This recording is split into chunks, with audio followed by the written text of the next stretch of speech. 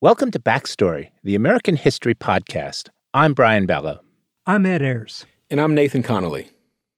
It's been 1 year since Hurricane Maria devastated Puerto Rico, causing the worst electrical blackout in U.S. history and leaving more than 3,000 people dead.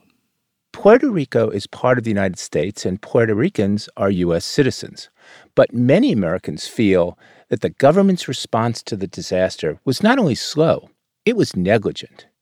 It made many people ask, are Puerto Ricans really citizens in the eyes of the federal government? To answer that question, let's return to the moment when Puerto Rico became part of the United States. Puerto Rico had been a Spanish colony since the 16th century. By 1898, the island had taken a big step towards self-government with the establishment of a democratically elected legislature. But many Puerto Ricans, including political exiles in the United States, wanted to see the island free. The United States can save us, making us independent, and the majority of the people will determine in the future whether or not to ask annexation to the American Union. Jose Julio Henna advocated for independence for Puerto Rico until he was banished from the island when he was 18 years old. In New York City, Henna studied medicine at Columbia University and became an influential leader in a community of Puerto Rican exiles. In 1898, the United States was gearing up for war with Spain and had its eye on Spanish territories in the Caribbean. Henna, now 45, wanted to make sure that American troops landed on Puerto Rican shores. As a naval station, the port of San Juan to the north and Bahia Honda to the south of the island will surpass all others in the Antilles. The island is geographically positioned before the canals of Panama and Nicaragua, and in the path from Europe to South America.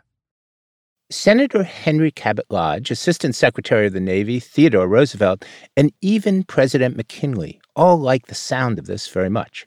And they were happy to accept the assistance of Henna and other Puerto Rican exiles in New York, who provided the U.S. government with maps and military intelligence down to the number of Spanish soldiers in each village.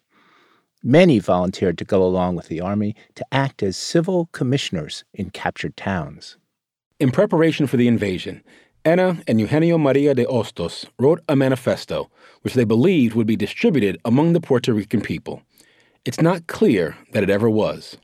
Puerto Rico, from this day in which the American squadrons have landed on your beaches, you cease to be a Spanish colony, land of injustices, and you emerge as a state or nation under the shadow of the greatest and most powerful, the freest and happiest of federations that history has known.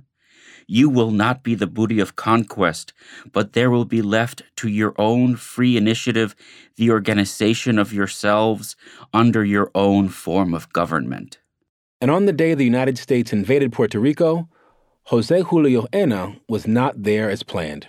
Legend has it that he was in bed with pneumonia.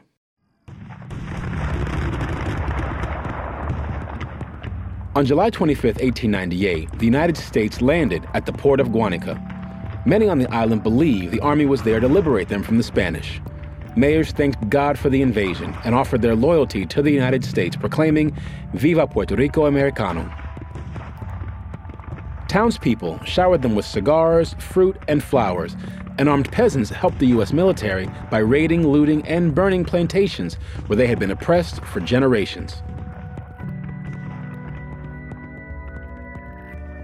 In the prosecution of the war against the Kingdom of Spain by the people of the United States, in the cause of liberty, justice, and humanity, its military forces have come to occupy the island of Puerto Rico.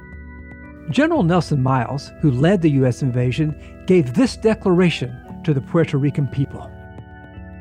They come bearing the banner of freedom.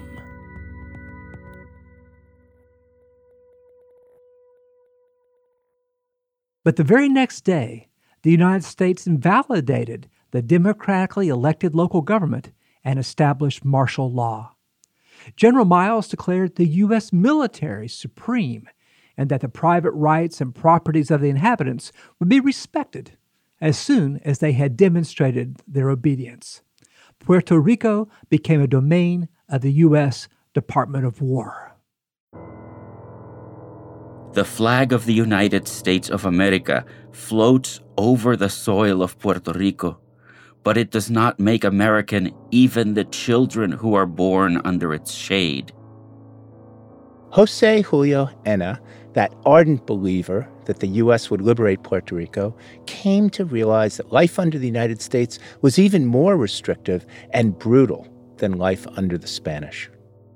If the war which the United States of America waged against Spain for purely humanitarian purposes freed Puerto Rico, as it is said, the Puerto Rican people do not know as yet of what that freedom consists.